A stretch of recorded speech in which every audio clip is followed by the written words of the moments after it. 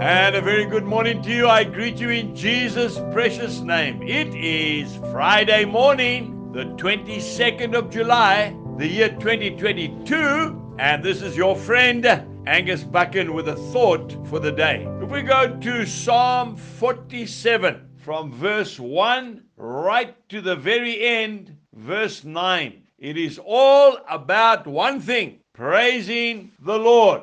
Verse 1 states, "Oh, clap your hands, all you peoples. Shout to God with the voice of triumph. For the Lord Most High is awesome. He is a great king over all the earth." We go down to verse 6. "Sing praises to God. Sing praises. Sing praises to our King. Sing praises. For God is the King of all the earth. Sing praises with understanding." And then we go straight to the book of Philippians in the New Testament, chapter 2, and I'm reading from verse 10. "That at the name of Jesus, every knee should bow, of those in heaven and of those on earth and of those under the earth, and that every tongue should confess that Jesus Christ is Lord, to the glory of God the Father." Wow.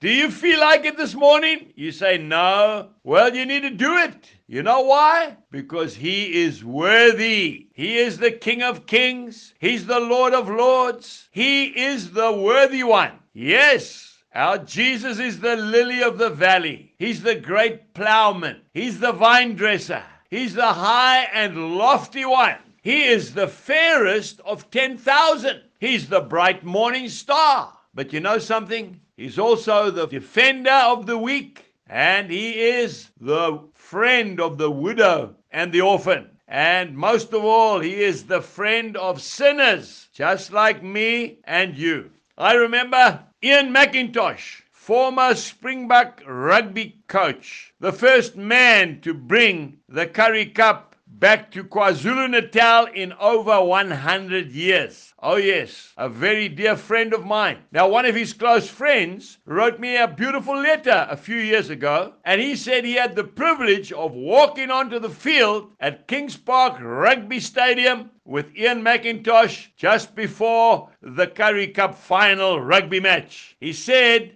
it was electric, the atmosphere. But then, a few years later, he came to one of the Mighty Men conferences with Ian. And they walked in among tens of thousands of men, of boys and girls, of ladies. It was the Sunday morning, who were praising and worshiping the living God under the open sky, clapping and shouting, "Amen!" which literally means, "So be it." This man who wrote me the letter said he had never ever encountered the presence of God in such a miraculous way. Today, praise Him because He's worthy, because He loves you, and because He's coming back soon. Have a wonderful day. God bless you and goodbye.